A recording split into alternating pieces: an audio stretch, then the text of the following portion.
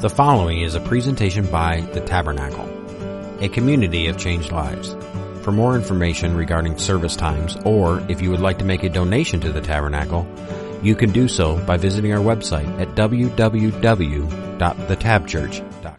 The seventh time around, as the priests sounded the long blast on their horns, Joshua commanded the people, "Shout, for the Lord has given you this land." Jericho and everything in it must be completely destroyed as an offering to the Lord. Only Rahab the prostitute and the others in her house will be spared, for she protected our spies. Do not take any of the things set apart for destruction, or you yourselves will be completely destroyed, and you will bring trouble on the camp of Israel. Everything made from silver, gold, bronze, or iron is sacred to the Lord, and must be brought into his treasury. The people heard the sound of the ram's horns. They shouted as loud as they could. Suddenly, the walls of Jericho collapsed, and the Israelites charged straight into the town, and they captured it. They completely destroyed everything in it with their swords, men and women, young and old, cattle, sheep, goats, and donkeys. Meanwhile, Joshua said to the two spies, "Keep your promise. Go to the prostitute's house and bring her out, along with all of her family." The men who had been spies went in and they brought out Rahab, her father, mother, brothers, and all the other relatives who were there with her. They moved her family to a safe place near the camp of Israel. Then the Israelites burned the town and everything in it. Only the things made of silver, gold, bronze, or iron were kept for the Lord's treasury of the Lord's house. So Joshua spared Rahab the prostitute and her relatives who were there with her in the house, because she had hidden the spies Joshua sent into Jericho, and she lives among the Israelites to this day. At that time Joshua invoked this curse: "May the curse of the Lord fall on anyone who tries to rebuild the town of Jericho. At the cost of his firstborn son, he will lay its foundation, and at the cost of his youngest son, he will set up its gates." So the Lord was with Joshua, and his reputation spread throughout the land. Thanks, Isabel. Good morning. Welcome to the Tabernacle. My name is John. I'm one of the pastors, and we're certainly glad that you're here with us today. The story that you just heard is the culmination of the siege, and what you've just heard is the fall of Jericho. And just to kind of put us in context for us, where we are in the story is God had promised the children of Israel this great land, this land of Canaan. It's a literal land, but for us as Christians, it's also a spiritual land. It's a spiritual promise. It's a place of blessing. It's a place of rest. It's a place of promise. And so for us, it's the life that is promised to us in Christ. That those who have received Christ, those who have a relationship with God, can experience His life and His blessing and His love right now. But the problem was for the children of Israel, and the problem for us, is strongholds protect this land from our receiving it, from our capturing it or taking it, right? So God can promise it, but the stronghold where enemies reside, that's what stands in the way. And so for the children of Israel, that was this stronghold, this fortress called Jericho. And God had given specific commands for how this fortress, this stronghold, was to be taken. Specifically, He had said that we're going to take the army and the Ark of the Covenant, this golden box that represents the presence of God, and we're going to take some priests, 7 of them to be exact, that are all blowing on ram's horns, and we're going to make a lap around this stronghold once a day for 6 days. And then on this 7th day, the story that Isabel just read for us, on this day we're going to march around 7 times, and the weapons we're going to fight with is on the 7th time we're going to shout really loud and blow the ram's horns. And so according to God's word, by shout and by tuba, the walls fall. It's pretty cool. You know, now some people will try to come up with little theories that, well, it was the marching of their feet every day that weakened those walls. I don't think so. You know, it was the shout, and it was something in the decibels and the horns that made those walls crack. I don't think that's even possible. Some others have, well, it was an earthquake. Possibly. But whether it was the tubas or the marching or an earthquake or God just went, did God not predict it and did it not happen? And so the walls of Jericho fall down after 7 laps. The other thing is, let's not get distracted by, well, why was it once a day for 6 days? And then on the 7th day it was 7. Are we supposed to multiply those numbers, add them? Some sort of numerology? Am I supposed to look up the Da Vinci Code while I'm at it? Let's not go there either. Okay? It's about obedience. God has His reasons for once a day for 6 days, and on the 7th day we're going to take 7 laps, but the point is that in faith they believed, and in faith they obeyed, and in faith they shouted, and when they did and they blew on those ram's horns, it says that the walls fell flat. And that was the beginning of a great victory. Now, archaeologists have spent some time trying to figure out where Jericho is, and they believe they kind of have an idea. They believe that, there's several ruins of different cities there, and they think that they found where Jericho was. And this is the cool thing. Let's just geek out for a second. Is they found that there's 2 layers of walls, just like it's been described, an outer wall and then an inner wall. And for some reason, the archaeologists are like, the walls of this ancient city fell inward. Now, remember, Jericho was an elevated city, and the scriptures told us that the walls fell flat and they went up straight into the city. Well, if walls fall inward, what do you have? 2 God-made ramps that the armies which had surrounded this town went up and in. The second thing the archaeologists found is this city is rather strange because it didn't burn and then the walls fell. The walls fell and then it was burned. And the Christians are over here going, I know, it's right here. And they're like, no, surely not. Take your silly book and go away. And then they say this ancient city that we believe is Jericho. What's interesting is though all of the walls fell, one part of the wall, the outer wall to be exact, didn't fall. Wonder why that happened. Can anybody guess? You can't guess? Wow, you guys are acting like Saturday night church right here. Okay. Well, I'll tell you. Remember that Rahab had hidden the spies. By faith, she had hidden these 2 spies that had come in from Joshua's army. And she said, my life for yours, remember this. And they said, be it on our heads if this doesn't happen. Leave a red cord outside your window and we'll make sure that you and everyone in your house is saved. And it's interesting that they found an ancient city with all the walls caved in, but one part of the outer wall still standing. Remember where Rahab's house was? It was on the outer wall. That's where a prostitute's house would be. And so that's what we read in the story, that in this complicated military exercise, God gave them victory. They went straight up into the city. They sent 1 detachment to go get Rahab because they had promised her, and she is saved. She and everyone in her family. And they're brought to the camp. They're brought first to the outside the camp because they needed to be purified, but eventually they're absorbed in to the family of God, to the children of Israel. To those tribes. She marries into that tribe. Remember who Rahab was? She becomes not just one of the people of Israel. She becomes one of the ancestors of Christ himself. It's a pretty cool story. So it's a great victory, and God had given specific instructions of the taking of this stronghold. He had said everything is to be destroyed. Everything. Keep none of it for yourself. Take no prisoners. The only exceptions are the things that can't be burned or killed. Gold, silver, bronze, iron. And those metals that couldn't be killed or burned and destroyed were to be set aside for the Lord's treasury. They weren't to take livestock. They weren't to take food. They weren't to, break into a store and get a Louis Vuitton purse. I don't know where that came from. Lost all respect from all the people of Northern Michigan, because I know who Louis Vuitton is, right? And they were to take no prisoners. And this stronghold is wiped out. In the land of Canaan, the doors have been flung wide open. Now that's what literally happened. And spiritually for us, that's the same promise. We're promised real life, and we're promised blessing, and we're promised, John 10:10, this abundant life. But the strongholds, the Jerichos of our hearts, need to be eradicated.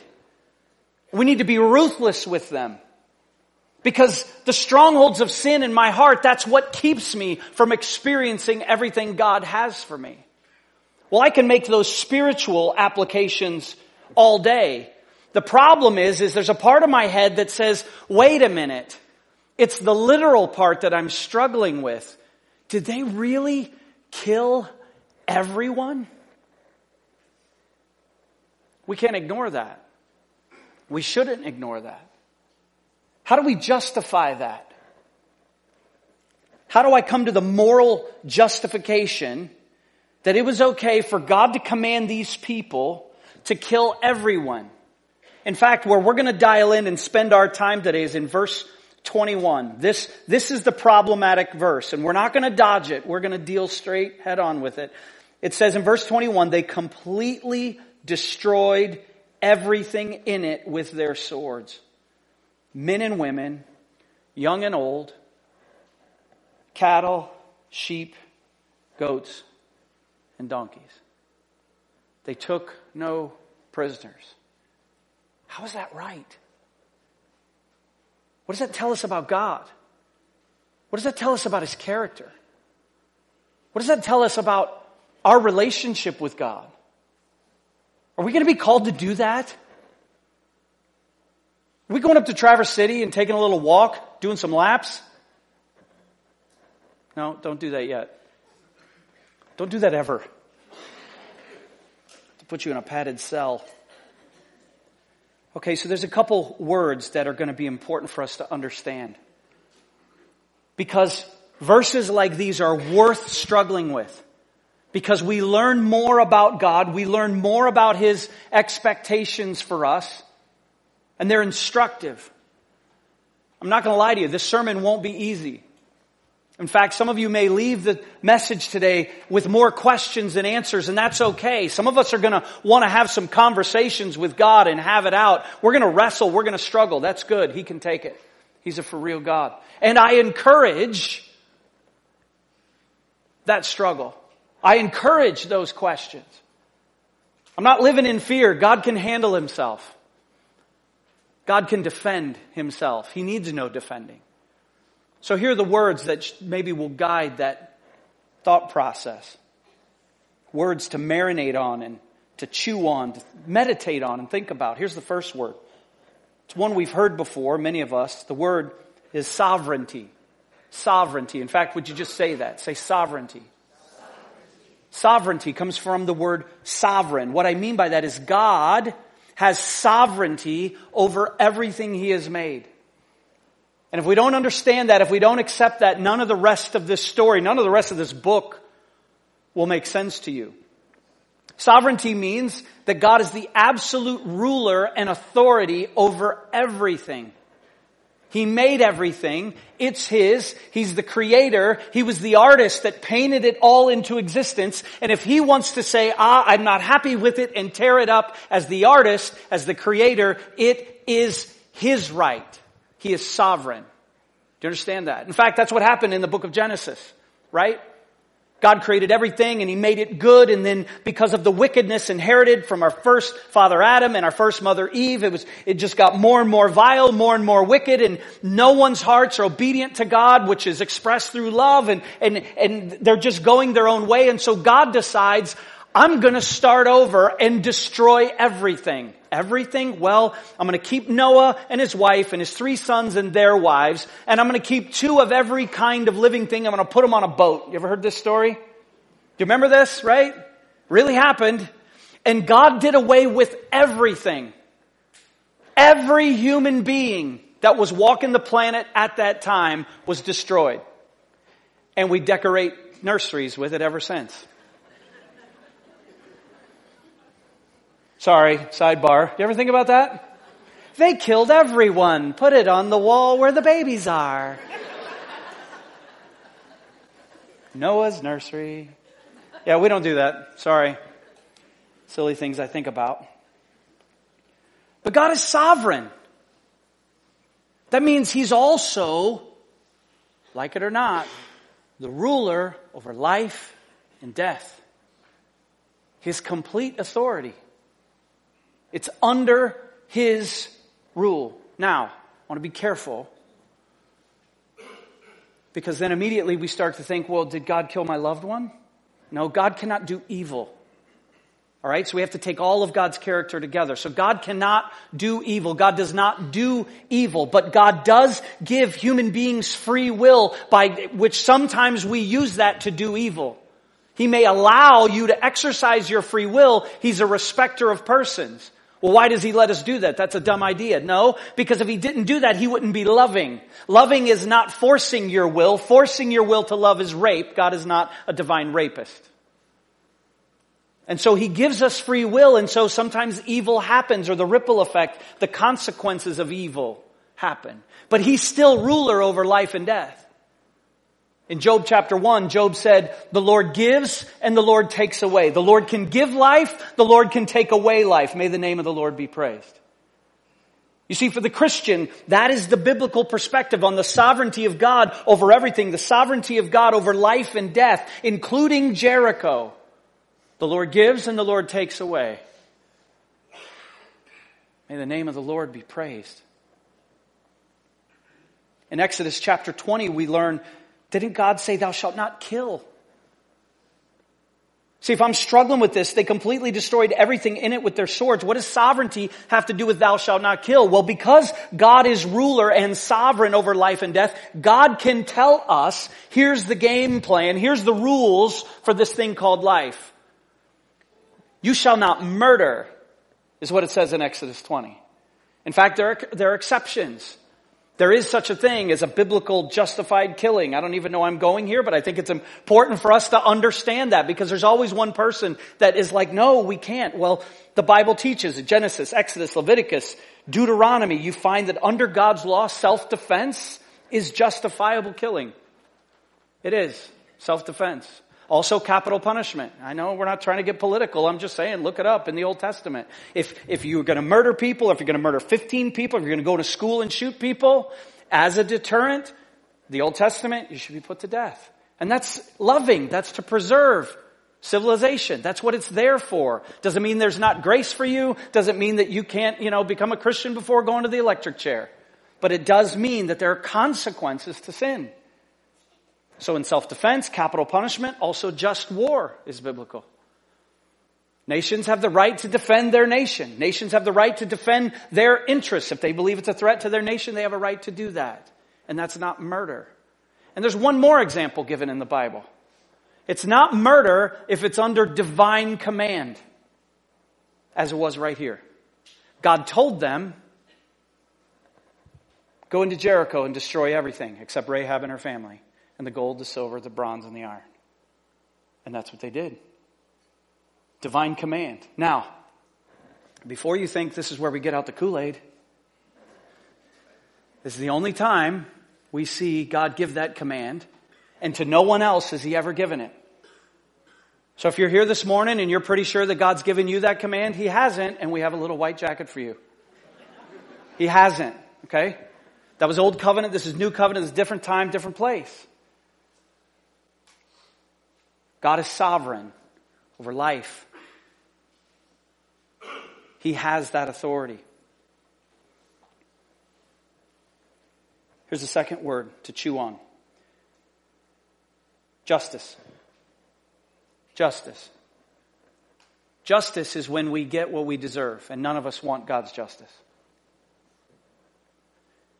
It's really easy for us in 2018 in the land of the free, in the home of the brave, where we all have a vote and we all have the Bill of Rights and we're fighting about our rights and our amendments and all that kind of stuff right now, and we have a say and aren't we free? It's hard for us to understand a sovereign God who's ruler over everything, who's perfectly just, perfectly holy. In Him there is no sin. And when He comes out to judge sin, like He does in Jericho, using the Israelites and their swords, we say that is not fair. We don't get to do that. And we got to understand that the people of Jericho, the Canaanites, also called the Amorites, they were not innocent. Far from it. Far from it. And you could say, well, nobody's perfect, and that's true. But these people knew about this one true God. These people knew the promise had been given to Abraham in Genesis chapter 15. In fact, when God gave the promise to Abraham, one of the things he said is, your descendants will not take possession of the land for 400 years. Because the iniquity of the Amorites is not yet fulfilled. God knew their hearts. He knew their wickedness. He knew they hadn't even reached the depths of their depravity yet. What kind of depravity? The kind of wickedness that had been a 400-year stench in the nostrils of God. All the time the children of Israel were enslaved in Egypt, they're just looking for the bottom of that sin barrel. And from history, from scripture, this is what we learn. Adultery, homosexuality, fornication, prostitution, temple prostitution, pedophilia, child prostitution, bestiality, child sacrifice to the god Molech. They were hell-bent on destroying the children of Israel. Sorcery, you name it, that was going on in Jericho. You got the picture? We got to draw pictures? We got it? They were not innocent. This was a wicked, violent, cruel people. And God's justice came for them. They had 400 years. God has a right to mete out his justice. You know, and it's interesting. We argue with God and say, well, how is that fair that we killed all those Canaanites in Jericho? We need to stop and remind ourselves who we are. All those sins I just listed, those happen in the United States today. All of them. Those sins I just listed, they happen in the state of Michigan today. In our towns and in our communities. In this one. Every single one of them. We are the citizens of Jericho. And God's justice is deserved. But there was also mercy. There was mercy in the story. Did you see the mercy? They took no prisoners, but they didn't kill everyone. Who wasn't killed? Rahab. Rahab wasn't killed. Rahab turned to God by faith. In fact, it says in Hebrews chapter 11, it was by faith she hid the spies. And it was by faith that she was saved. Because she believed in this God. Yeah, but she was a prostitute. She was one of the Canaanites. Yeah, but she turned at the right moment at the right time. And not only that, by implication, all of those who hid in her home, marked by that red cord out the window, the part of the wall that probably didn't fall, by faith they were saved. God showed mercy to them. Great mercy. So we can't look at Jericho and say, oh, I just can't believe in a God who would do that. This is a God that is just, and we want him to be just. It's just we don't want him to be just with us. We want him to be just with our enemies. Right? The good news is he's just for our enemies, and when his justice is coming for us, he shows mercy if we turn to him in faith. And God showed mercy in this story. Rahab turns to God, and she has shown mercy, and that detachment brought her out and everyone who was in her household. She's absorbed into the family of God. God showed mercy to her because of her faith. There's another example of mercy. The other example of mercy is God had a specific reason. One of the reasons that God had for eradicating Jericho, I believe it's because sin is contagious. And this vile and wicked people, if you leave any survivors, all they're going to do is take retribution out on your people for the next generations. They had to be wiped out. And if it wasn't because they would take their revenge, it's because their sin would infect. And if anything, this is merciful to us. It serves as a merciful reminder. Because we still think about the citizens of Jericho. God's showing mercy on everyone else by saying, I'm going to use them as an illustration of how much I hate sin. See, that's the problem. God hates sin and we don't. And so sometimes in His mercy, He says, let me show you how much I hate sin. Jericho, kill everyone. Even the kids? Even the kids. Why? Because He hates sin. He hates the sin in literal Jericho, and He hates the sin in the Jerichos of my heart. And He wants us to deal ruthlessly with our sin. He doesn't negotiate with sin. He doesn't negotiate with the little terrorist living in Jericho. We have to talk about the kids, though. I don't ever want to dodge the hard stuff. So we have to take this little excursus. This is why the sermon feels weird. John, what about the kids? Well, I'm going to give you a couple examples or a couple theories that I have, because I've thought about that all this week. What about the kids? Man, I got kids. Well, first of all, we have to do away with this idea that kids are innocent. They're not. They're born wicked, little, selfish diaper poopers, right? They don't get fed, puke, projectile all over the place. Now they're cute, wicked, but wicked still wicked, right? So we got to get that out of the way. But here's the second thing. If you think about how many of their children they're selling into slavery, they're selling to be prostitutes, how many of them they're sacrificing to Molech, there may not have been a lot of children in this selfish and wicked city, for one. But number two, because I know that theory is like, that's speculation, Your Honor. Okay, well, let me give you another one. Is it doesn't matter whether you're 80 years old or 8. If you understand who God is and you haven't turned to Him in faith, you're still under God's justice. And that's just the truth. I'm not trying to scare anybody. I'm saying that because I love you. So if you're a child and you're thinking that, oh, you know what, God loves me because I'm cute. No, you need to, in faith, you need to turn to Christ and ask Him to change your heart and change your life. But third, and this is probably the best one that I can come up with, and this is how, the mercifulness of God, is that I believe that there is an age of understanding with human beings. That there's an age of accountability, so to speak. And I want to be careful how I say this, because I know in this room there's many people that have lost children. My wife and I have lost children in miscarriage, right? The hardest funeral I ever had to do was a 18-month-old little boy from our church. No rhyme or reason. How do you explain that? Well, Scripture seems to give us this idea that there might be an age of understanding or an age of accountability, by which before that, you're not even really aware of right or wrong or God or how to pray or even turn to Him in faith or what that is. And we get that from David's experience in adultery. David conceived a child with Bathsheba in adultery. And he was called out and he repented of his sin. But one of the things he was told by the prophet is that that child was going to be taken from him. And we believe all Scripture's God breathed. And one of the things that David said in that whole experience about the child after the child died, it was an infant. He says, I can go to him, but he cannot return to me. Did you catch that? I can go to him, meaning one day when I'm with the Lord in eternity, that's where my child will be.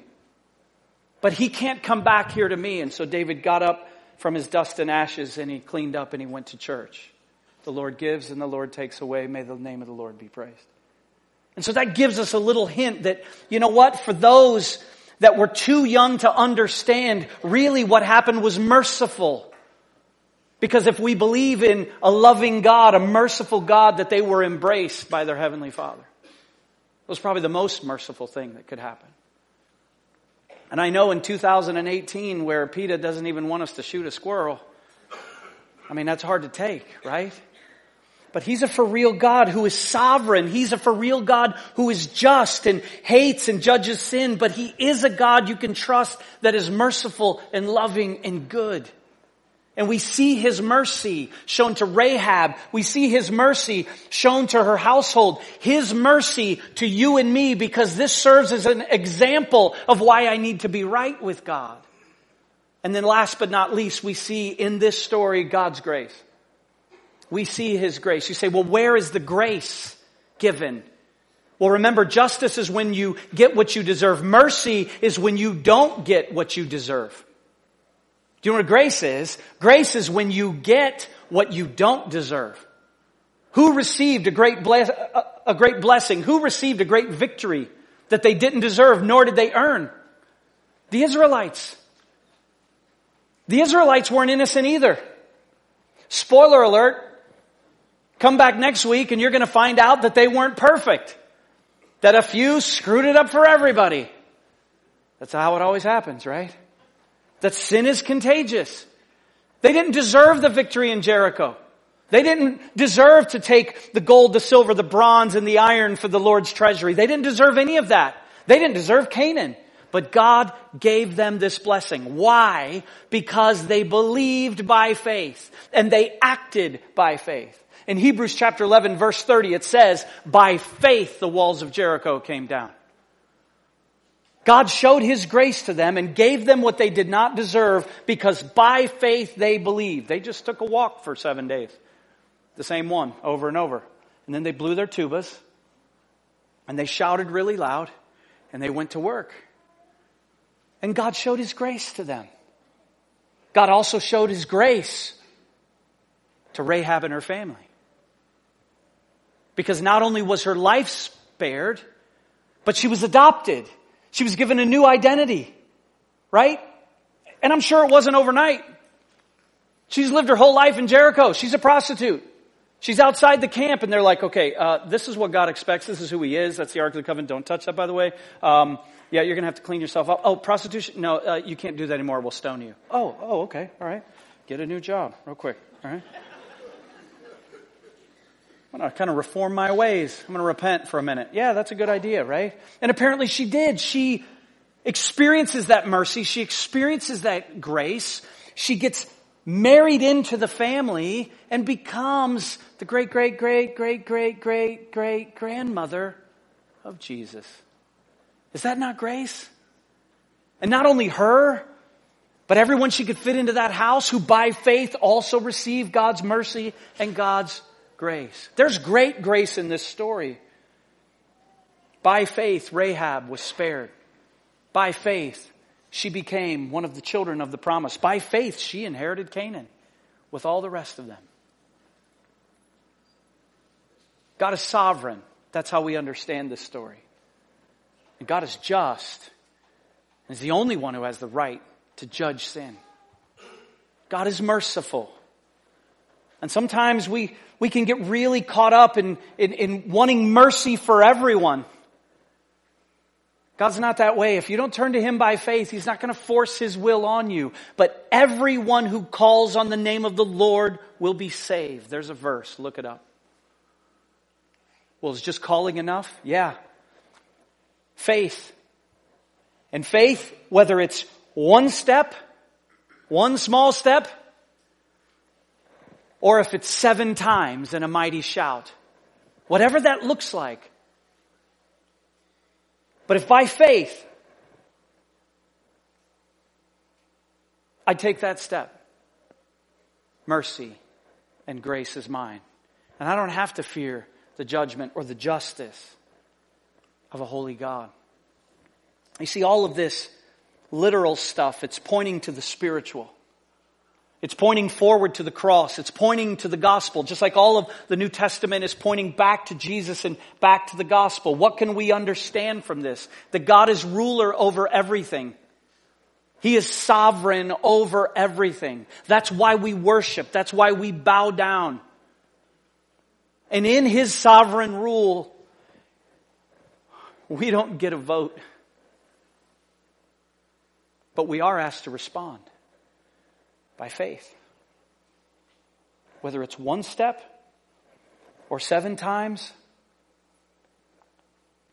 We can also learn that God is just and He hates sin.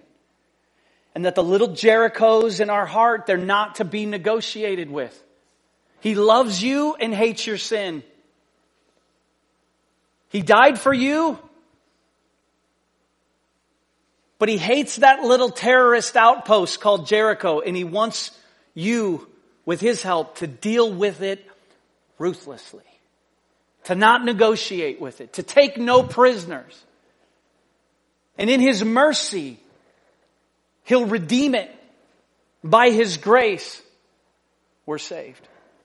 You know, one of the first scriptures that I memorized as an adult is from Ephesians chapter 2, verses 8 and 9. And I never wanted to forget that verse because, I didn't want to be someone that thinks, ever that I earn God's grace by how good of a person that I am. And I never wanted to forget on the other side that, hey, I can be wicked just like anyone else. And it's only grace that saved me. It's not by works or anything else. So, I remember printing it out and putting it right on the treadmill because I was running all the time, trying to be a pro athlete. And it was memorize this verse.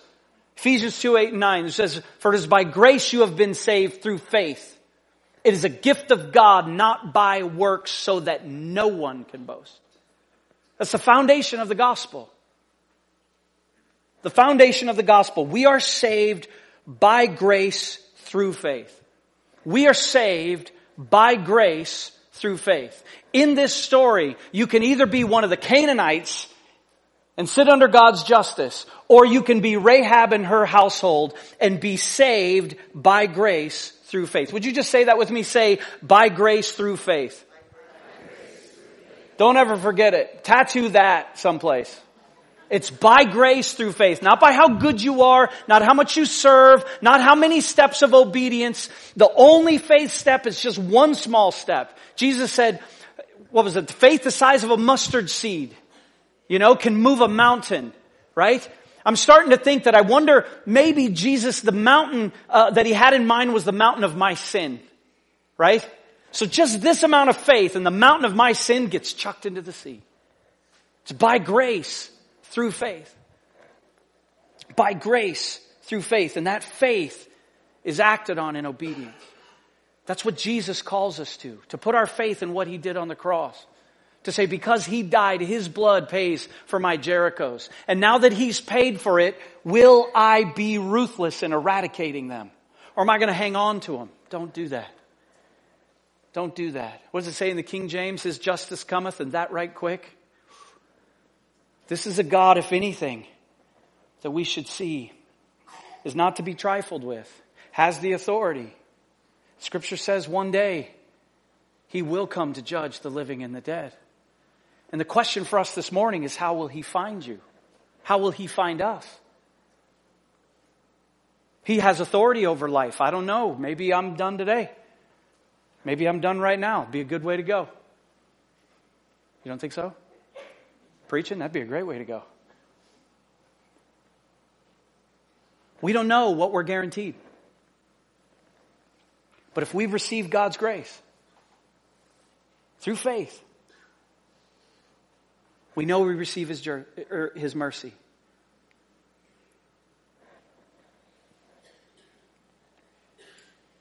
All of this story, the story of Jericho, it's really a story of the universe. Because Scripture teaches that the armies of the Lord are coming, right? This is where people start looking at me like I'm a weirdo. Don't ever be embarrassed of that Jesus is coming back. Let's not be too cool for school, church. Oh, don't talk about that part. We sound kind of old-timey and weird. Jesus said it. The Bible says it. Why wouldn't we say it? That we're watching our world be just like Jericho, participating in all of those sins. And God says in His justice, He is coming back. That's why we need to receive His grace by faith. We'll receive His mercy. We'll be given what we don't deserve. I mean, it's like in the spirit realm, it's like the armies of the Lord are circling. I don't know, are we on day 1? Are we on day 6? Are we on the 7th day? And they've made lap number 3? But this serves as a warning for us. Because in this Jericho that we called life, we have an opportunity, and this is the call this morning. If you're not in Rahab's house, you need to get in there. You need to get in that place where the red cord is hanging out the window and saying, I don't know about all that other stuff, but I'm going to take a step of faith and I want to receive that mercy and that grace. I need to be in that house. I'm not being a fear monger. I'm giving it to you straight because I love you. If you're not a Christian today, make that decision. If you are a Christian today and you're struggling with this stuff, that's okay. But we're still saved by grace through faith. It says in 1 Thessalonians chapter 4, verse 15. We tell you this directly from the Lord. That means this came straight from Jesus. We who are still living, when the Lord returns, will not meet him ahead of those who have died. For the Lord himself will come down from heaven with a commanding shout. Where'd we hear that this morning? With the voice of the archangel and with the trumpet call of God. There's those tubas again. First, the believers who have died will rise from their graves. Then together with them, we who are still alive and remain on the earth will be caught up in the clouds to meet the Lord in the air. Then we will be with the Lord forever. There's a shout. There's a trumpet. There's an army. There's the Lord. And the walls of this Jericho are going to crumble. Whose house are we going to be in? I know where I'm going to be. So what do you do with this message? The band's coming. We're going to worship this sovereign God. And if you're a Christian today and this wasn't enough, that's okay. Chew on it, marinate on it, meditate on it. If you're listening or watching it online, do the same thing. Think about God's justice. Be like Jacob. Wrestle with him. God, I don't think you're fair. Holy and just and perfect and sinless God, I think you missed it on this one. That's a great discussion. Take it to him. I'm just the messenger. And I think what you'll find, the same thing that I find, is I start talking myself out of my own argument and I come to this place of submission. The same way Jacob had to tap out when he wrestled all night with the Lord. And if it's his mercy, God, how dare you show mercy to those people? They're wicked, they're vile. I better show them mercy because I want it too, right? These things are all worth arguing about with God and meditating on and coming to a place of acceptance. But it should also be instructive for us to deal with those Jerichos, those strongholds that we're called to not only lay siege to, but to deal with ruthlessly. Because if anything, we learn how much God hates our sin. That's why Jesus had to die. That's why his blood was shed. That's why his body was broken. Probably most importantly today is an appeal to any person, young or old, that hasn't in faith received God's grace. Do it. Do it now. I beg you. Because he loves us. He's worth it. In grace, he's promised us goodness, adoption, a new identity. But he'll respect your decision. And until you do, he's not going to come in. Would you bow your heads with me and we'll pray? Lord, thank you that you're sovereign. Thank you that you're just. Thank you that you're merciful. Thank you for your grace. God, thank you for sending Jesus. Thank you for his victory that was secured on the cross by his death, his resurrection, conquering our enemies. And God, as we wrestle with you, as we wrestle with the literal, help us to deal with the spiritual and to turn to you in faith and receive what you've promised. God, that's my prayer for every single individual, every family, for this church and all her locations. And it's in Jesus' name we pray. And if you agree, church, say amen.